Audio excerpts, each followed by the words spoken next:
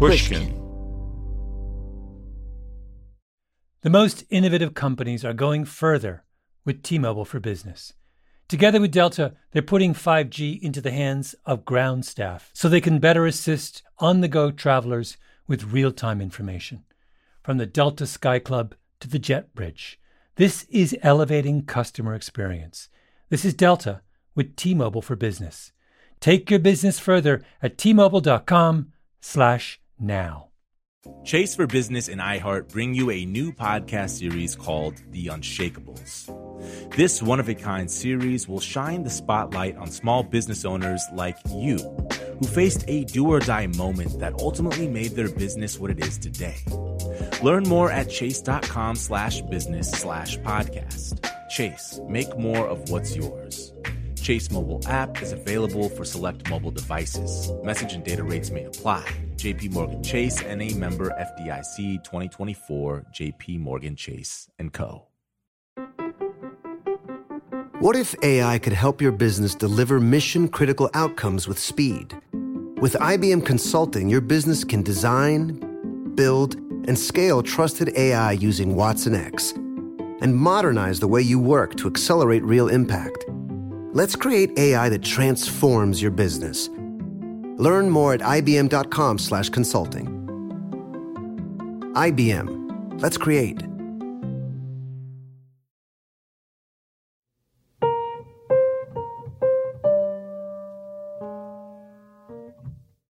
Hi, I'm Phil Donahue. And I'm Marlo Thomas.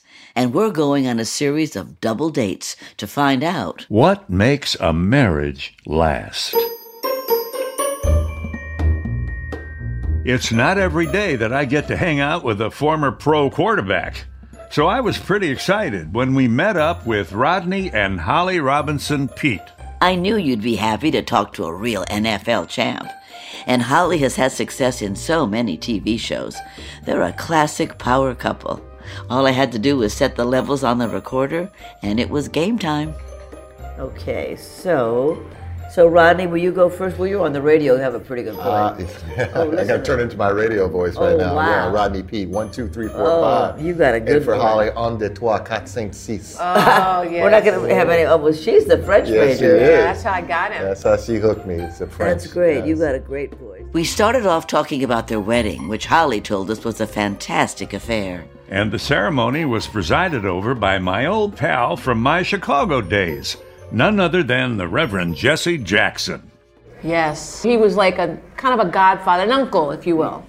And so he took you out for a ride before? He took us for a ride, and he essentially just started counseling us. We thought we were going to get this really awesome counseling moment.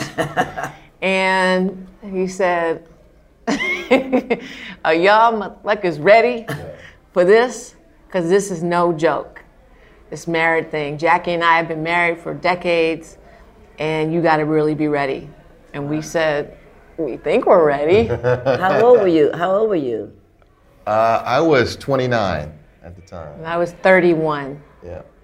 So you were not babies. That's good. No, and thank God we weren't, because that helped. Yeah. Because had we, I think, met and started dating in early 20s, we wouldn't be here today. As Holly likes to say, I was You were throwing a lot of passes. I was monogamously challenged, is what she would say. Monogamously challenged. Yes. She was dating someone, and I was dating everyone, is what the way she put it. Well, I mean, come on, an NFL quarterback? You got to experience the whole thing, right, Holy Phil? cow. I mean, how many millions of young men go to bed every night saying, oh, I wish I was a quarterback, in the NFL. So, I had to find out what that was like. So how did you... Your favorite girl wasn't so impressed. How did you tame him? I was very unimpressed with the whole idea of dating a quarterback. When he was drafted and when he was a big star at USC, he was sort of off my radar. There were only a handful of black quarterbacks then in this time period. And so he was kind of on my radar because I remember my dad saying, oh, this guy Dad was a big football fan, mainly Eagles, but big football fan, and certainly a proponent of black quarterbacks. So whenever there was one that was making waves, and Rodney was on the cover of Sports Illustrated when he was at USC, he was like, you know about this guy, Rodney Peete? And I was like, meh. Right. I was dating someone at the time, but he was really, he was, this guy wasn't the smartest, he wasn't the sharpest tool in the shed. I think of myself as a worldly person. I went to Sarah Lawrence and I had a junior year in Paris, and he was definitely not on my level. When I wanted him to go to Vietnam with me, he asked, wasn't there still a war going on in Vietnam? Oh, great. Yeah, this is what I'm talking about. So, but the idea of dating a quarterback. Was what, the last thing? Why? On paper, it sounds very sexy. Well, how did you meet? We met at it was an R&B kind of dinner club kind of thing. And so we happened to be sitting, and it was one of those community tables. So I was with my friend, and she was, you were with your friend. Leela. And so we sat together and listened to music, and I instantly, because I knew who she was, but instantly was even more attracted to her when I got to talk to her and know her. And then she began to eat. She ordered a big plate of French fries and doused it with ketchup and then put hot sauce on top of that. And I was like, okay, this is a girl who likes to let her hair down. And, So here was this nice setup, the perfect get to know you, but Holly wasn't exactly feeling the vibe. At least Rodney did. And fortunately for him, the two of them had a mutual friend. And she said, I really like this guy for you. I hate this guy you're dating, and I really need you to stop sitting around waiting for him to page you. Get up, put on your Daisy Dukes. We're going to Rodney Peete's house for a pool party. And I was like, who? She said, that guy you saw at the R&B club. You need to go, let's go see him. I was like, whatever. Turns out he was only literally a 5-minute drive from my house. I said, well, that's interesting. So we go to the party, nothing but girls lined up against the wall, and very few guys. So I was like, okay, where's there something to eat? Again, me eating. So we grabbed a brisket off the barbecue, we ate it, and then we left. And about a half an hour later, there was a knock on my door. I remember he only lived 5 years, and it was Rodney. I opened the door, and there was Rodney with all these teeth just smiling at me. And he was like, I said, don't you have a party going on at your house? He said, well, when you left, the party was over. Oh. And What a good opening line, Rodney. Did you write That's going to get you one You date. wrote that on the way, right? So I was like, okay. So that's when I really decided to give him a shot. And we really, with the exception of maybe 2 or 3 awkward moments, have not ever been apart since. And that was 26 years ago. Wow. Yeah. So we had a couple ups and downs and moments. We've never really broken up. But the litmus test was, will he travel with me? When I asked Rodney to go to Indonesia and Southeast Asia with me, and he said yes, I thought, okay, this might be something. I did want to go and travel, like really travel. I'm a big geography and history guy. And so I always wanted to travel, but I never could really find people that wanted to be that kind of adventurous. It was, hey man, let's go to Japan when I got done with football. Like, let's go to Japan, or let's go to Italy, or let's go somewhere else, South America. And the group of friends that I had, close group, said, no, let's just go back to Hawaii and play some golf, or let's go to Mexico, Or Bahama, Cancun. or Cancun, or something like that. It was never Spring really break stuff. really exotic type of traveling. Right. Even though I wanted to, it just always gave in to the people I was with Right. or around, and it was just an easy thing to do. Right. you know? But that time when you said he was monogamously challenged, Yeah. how did you get past that? I had to literally, remember that song, The Cleanup Woman? Yeah. I had to be the cleanup woman. I had to go in, and the thing was, he was allowing me. So when girls would call or try to come over, I had to say, he is now officially unavailable. No more Rodney. That Rodney Peete, that Mr. Gregarious, the guy that giving all the parties, he's dead. Did you buy into that, Rodney? Her cleaning up? Yeah. It was, yeah, I did, because I really liked her. But it was uncomfortable at times, I would say, because I think I had certain way of living, and I was comfortable living that way. Not realizing that I really needed to change, because my place in my world was, I had a lot of male friends would like to go hang out. My place was the meeting place. It was like everyone would come to my house before we go to dinner or go out, and then we would end up back at my house afterwards. And so I was like central. It was always Rodney's house. Yeah, so it was Rodney's always house my was house. the central point. Yeah. Your folks were like that in Beverly Hills. Yeah. For the comics. And Yeah. The party was always happening there. Right. The cool house. Yeah. And I had to kind of like say to him, now, you got to make up your mind what you want here, because it's not going to be this gray area for me. I was working, I was self-sustaining, woman, and if he wanted me and not your typical NFL wife, and by that I mean someone who basically picks up and goes to the NFL city and takes care of their man all day long, I wasn't going to be that person. And I couldn't run around and try to just police him all the time. So the little parties had to stop. Like these parties had to go. I never really broke things off with girls I dated or girlfriends. Yeah, he always left the door just a little bit ajar, just a little bit of space. And But that gray area wasn't working. Yeah, the for gray me. area was definitely not working. Bless you. Deep down inside, that's what I wanted. I did not want that the woman that I would eventually marry to have an identity that was attached to mine. I wanted her to have her own world, and have her own things, and have her own career, and not be that one that's waiting for me to come home, going, okay, you're home now. Yeah, we're what do we do now, and kind of thing. I didn't really want that. So that was another thing that that excited me about Holly, that she could, I guess, pick up and leave at any time and be good with it. Right. And didn't need me. And when did you know he was the one? I think I knew he was the one when he didn't put up a fight when I was kicking all those girls out of his life. I mean, I was going through drawers, checking phone records. Really? Yeah. My parents had a terrible divorce. I had this vision of being married for my whole life.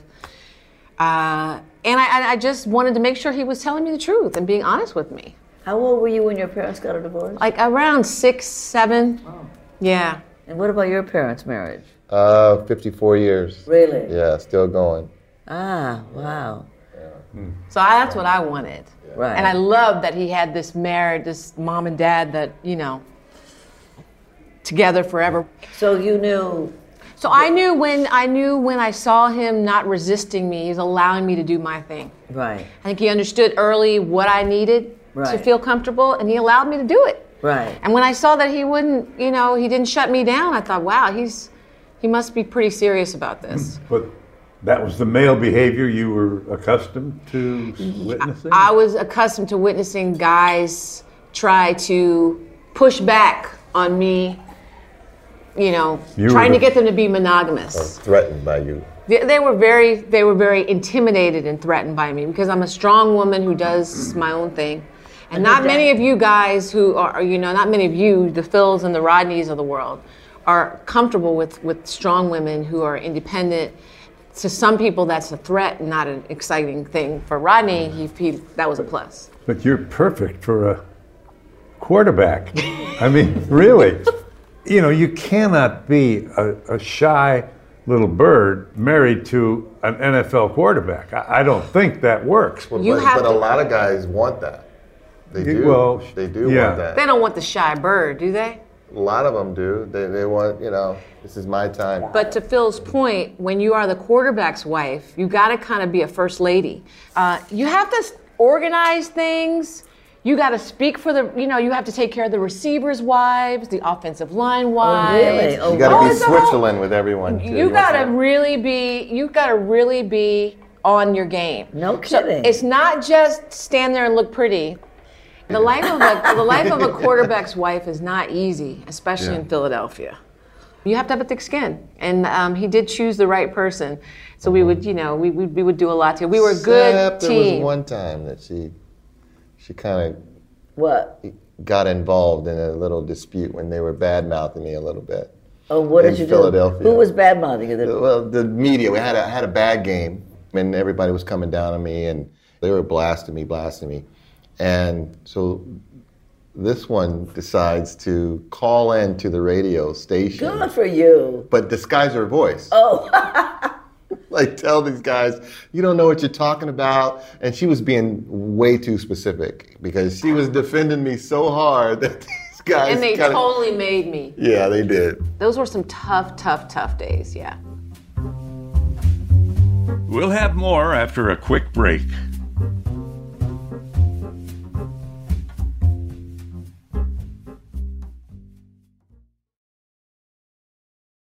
Small business owners, this one's for you. Chase for Business and iHeart bring you a new podcast series called The Unshakables. This one-of-a-kind series will shine the spotlight on small business owners like you, who faced a do-or-die moment that ultimately made their business what it is today.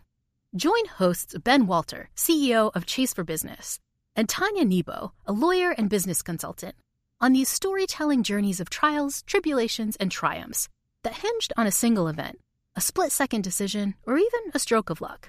Whether the story is about a warehouse going up in flames or a former partner stealing a whole roster of clients, each episode will showcase the grit, determination, and resourcefulness a small business owner needed to turn a pivotal situation into a springboard for success. Listen to The Unshakables now and learn more at chase.com/business/podcast. Chase, make more of what's yours. Chase mobile app is available for select mobile devices. Message and data rates may apply. J.P. Morgan Chase Bank, N.A. member, FDIC, copyright 2024. J.P. Morgan Chase & Co. The most innovative companies are going further with T-Mobile for Business. Together with Delta, they're putting 5G into the hands of ground staff so they can better assist on-the-go travelers with real-time information.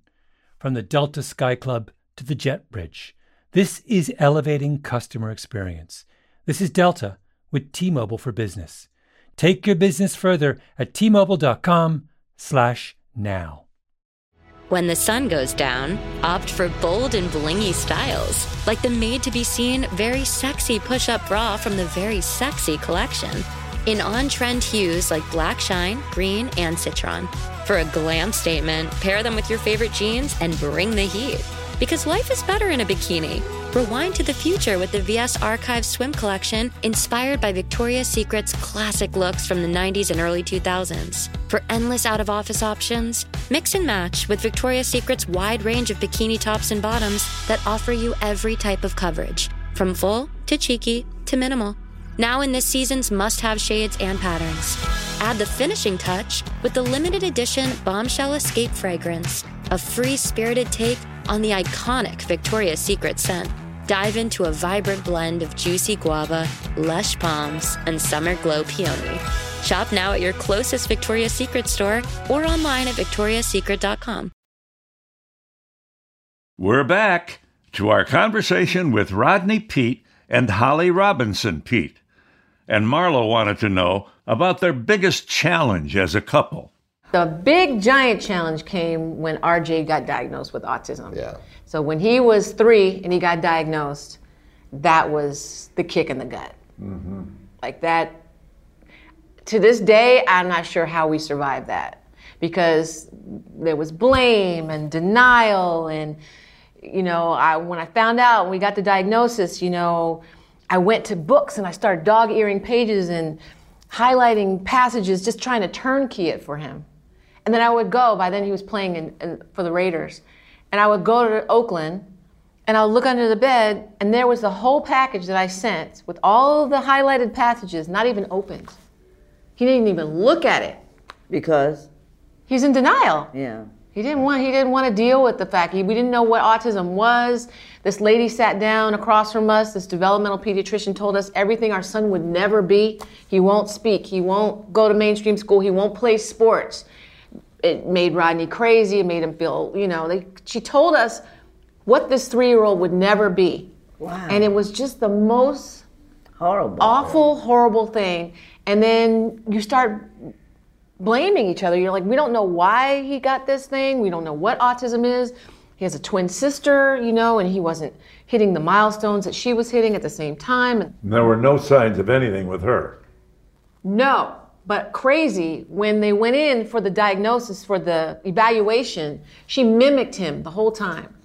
She was like, you're going down, I'm going down. Aww. And they came back to us with diagnosis, they're both on the spectrum. We're like, what, her too? No way. And then, oh yes, she's doing everything. She's flapping and stimming and turning and twirling and not making eye contact. And then when she came out, and this is a 3-year-old, right? And we didn't realize it till later that she was mimicking him to let him know that she was with him. She's not on the spectrum. She's, a normal, typical kid, but talk about battering for you. Yeah.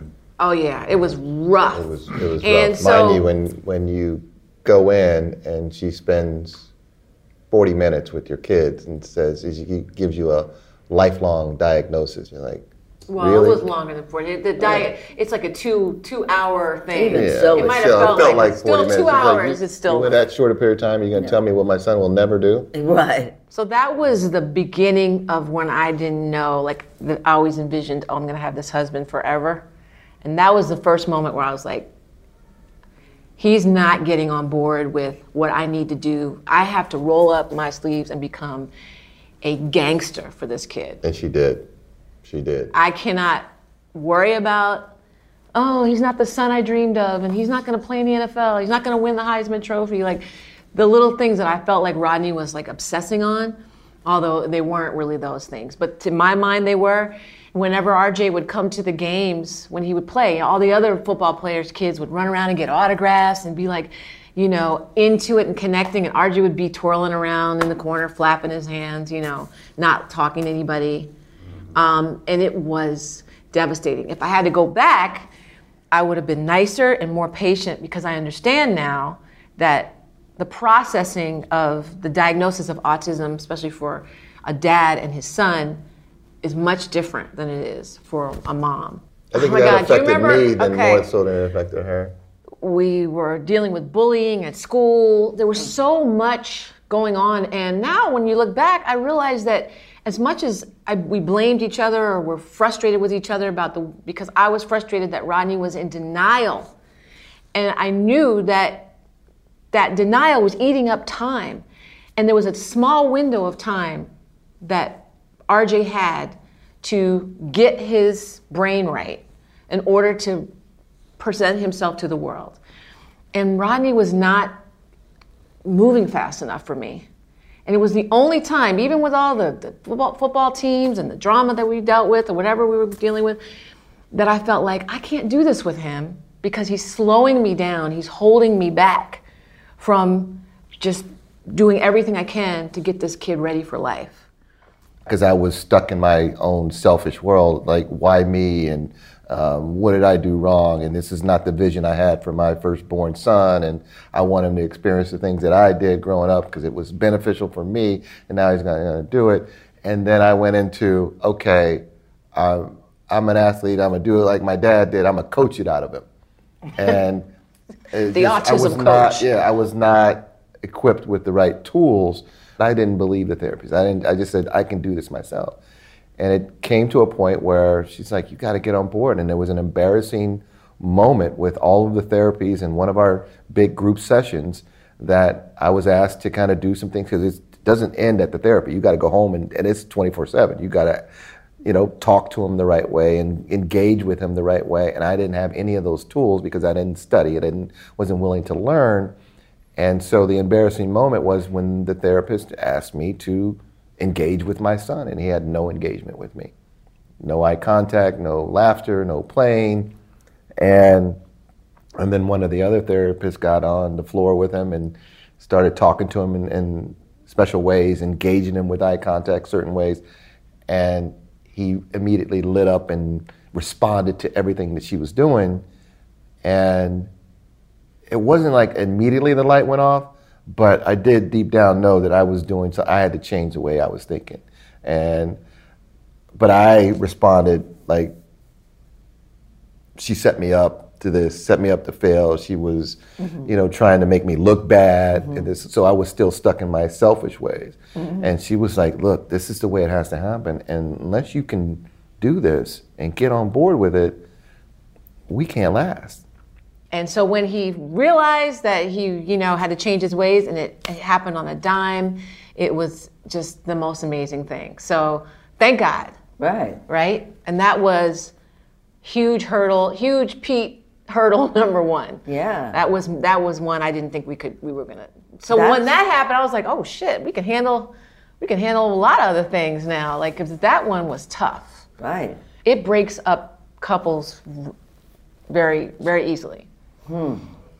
So that was a huge hurdle, and I'm glad he came through. And how lucky is he to have enlightened parents like you guys? I mean, I know. Oh, he is. Really? I mean, he's very lucky. and also, I suppose that what that doctor said, that pediatrician said that day, was not true. Oh, that poor doctor. I went on an Oprah show and talked about that doctor so bad.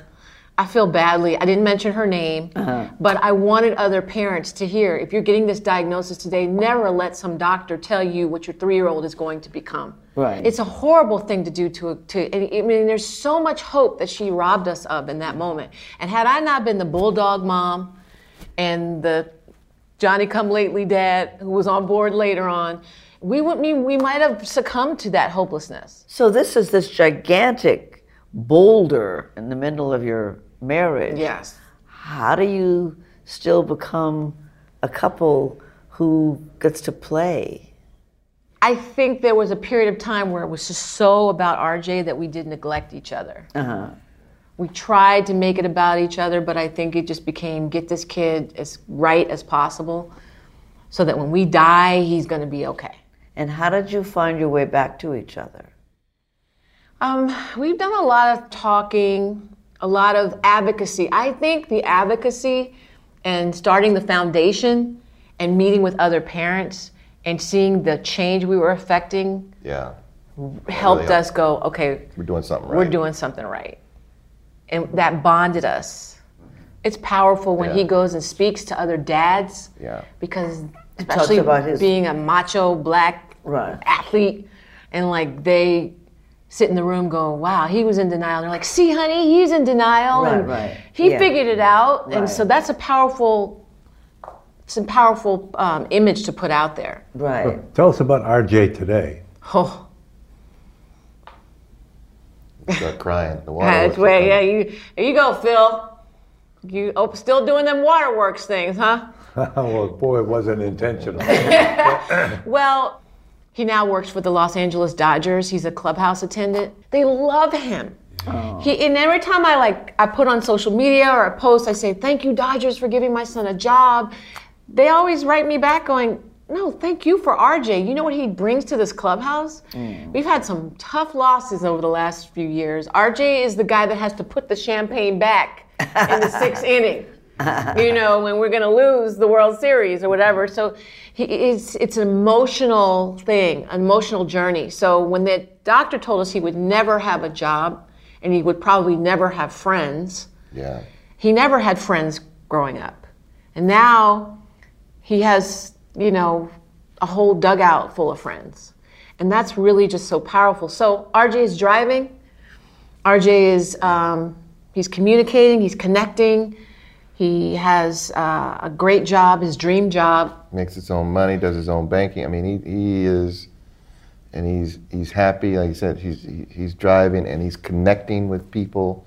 He still has issues, still has a lot of OCD.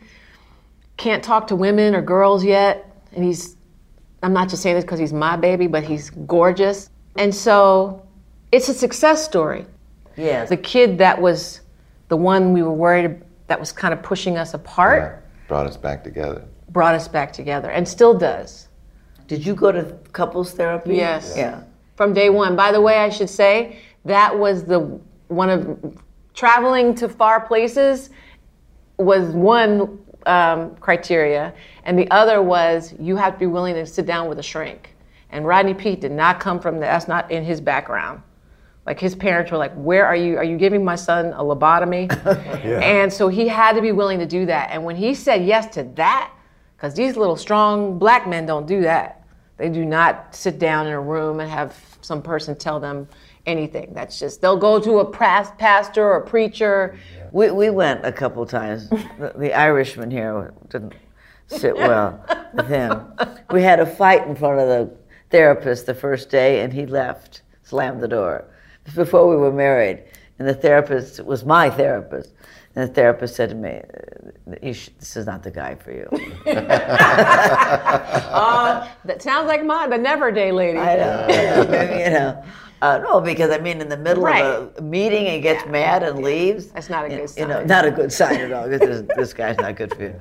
But it was interesting because every time we would run into that therapist, years later, he would say, "You guys kill me. You don't resolve anything, do you?" We don't resolve everything. You can't resolve everything. But I like that. I mean, you can't resolve everything. And I think if I have one of my very few faults that I have, that I do try to micromanage, our relationship sometimes. The autism thing was rough, but you mentioned the other hurdle number 2 or 3, I lost count, retirement, when he retired. Yeah. When the lights went out on the football career, I thought I was ready for it, but I think I was so worn out from the autism stuff that I was like, is this now what? First of all, you don't want it to end because it's something you've done for 8 years old. And then on top of that, it ends at 38 and everybody's just in the prime of their working career at that time, and although 38 is old for... Yeah, it's old for my profession, yes, exactly. Yeah. So now you're at, 38 years old and you're like, okay, I just had, a wonderful life doing what I always wanted to do. That's over. Where am I going to find that high? Where am I going to find that same feeling? Rush, yeah, where am I going to get that rush from? And I went right from playing to a show, being hired by Fox to do a pretty popular show called Best Damn Sports Show. But I wasn't happy. I mean, I was like still thinking that was going to fill that void. So I spent a lot of time chasing that rush because there was no handbook. There was no handbook that said this is what you're supposed to do or feel like or all those type of things. And then the other thing that was happening was Rodney was in immense pain from playing football. They had opioids hanging out in the, like mints in the locker rooms. And so he was dealing with... To get them through the game, you mean? Get him through the game, get him through life, get him through the week, and he was drinking. And so he was dealing with all of those things on top of retiring, and then me in denial about what those things were causing. And he didn't know how many concussions he had. He had so many. As an athlete, you just basically live within pain. Because in football especially, you play on a Sunday, you don't feel good until that following Friday or Saturday because you're dealing with the pain from the past Sunday. Opioids and things that they gave you that we find out now that was just so terrible and detriment to your body, they give it out like candy. Yeah, there were definitely dark moments and dark times and drinking and all that. Drinking and taking pills. Found myself constantly, like when you dream and you're in a place, you fall and you can't stop falling. You're always falling. You can't find anywhere to get safe. It was that kind of feeling in terms of chasing that rush. Because retirement is a huge thing. Yes. Everybody in the world is going to have to retire. At some point. And I think the biggest thing and the biggest part of it is, and it's 100% true, is that I would not be here being able to overcome a lot of the things that I've been able to work through and overcome if she was not willing to work it out with me. You've been through so many big tsunamis, and you've ridden the wave and hung on to each other through it. I mean, what if that isn't love? What is? I mean, you got it. And still doing it too, Marlo. Like still there. Like still some of the repercussions of some of the decisions that were made. Right. Still paying for that a little bit. Still dealing with that. And I think still a work in progress. It's still a work in progress. Everybody's a work in progress. Right till the end. One couple they said we're always under construction. I mean, you are. We are too. Don't think we've made it. I mean, we're still riding the waves of all kinds of stuff that we have to. And you're never not a parent. You guys have been amazing. I mean, this really is fabulous. It's really so juicy. So it had. And as we were wrapping up, Holly and Rodney had some terrific advice for all couples who are works in progress. We do something we call it same page love, where if you're on the same page, things are good. When you're on a different chapter or even a whole nother book, that's a bad thing. So when you say we try to get same page love, is that like an exercise? Yes, that's sit down, allow each other to talk and listen. Like, give them a time limit. Maybe it's 15 minutes. Okay, now you're on the clock. Because what happens is... Then you come to an agreement. Are you the couple that also has the 20-second hug? Yes. Yeah, I read that somewhere. Oh my gosh, you're such a And good when researcher. if I call for it, she's got to give it to me, and vice versa. Can't pull away, you gotta hold that hug. There's all this energy going on, you wanna just fucking kill them. Because what happens, even though you're angry, you start reminiscing about why you're together and what it means to be together. I think it's pheromonal. And that physical thing. I think it's a physical, your heart connects to each other. Yes, I mean, all of that comes out, right? It's just the great. connection. That's Rodney and Holly Robinson Peete. What an inspiring couple. It just goes to show that with bravery and perseverance, you can get through almost anything as a couple. As long as you have the right person on your team. Until next time, I'm Phil Donahue. And I'm Marlo Thomas. Well, you gave us two great pieces of advice: the 20-second hug, and the get on the same page. Same page love. Same page That's love. great. That's our little hashtag. That's great. Gotta have a hashtag these days, Marlo. If you don't got a hashtag, you ain't doing nothing. We're too old for that. Double Date is a production of Pushkin Industries. The show was created by us and produced by Sarah Lilly. Michael Bahari is associate producer. Musical adaptations of It Had to Be You by Stellwagen Symphonette. Marlo and I are executive producers, along with Mia Lobel and Lital Molad from Pushkin. Special thanks to Jacob Weisberg, Malcolm Gladwell, Heather Fain, John Schnars, Carly Migliori, Eric Sandler, Emily Rostek, Jason Gambrell, Paul Williams, and Bruce Kluger. If you like our show, please remember to share, rate, and review. Thanks for listening.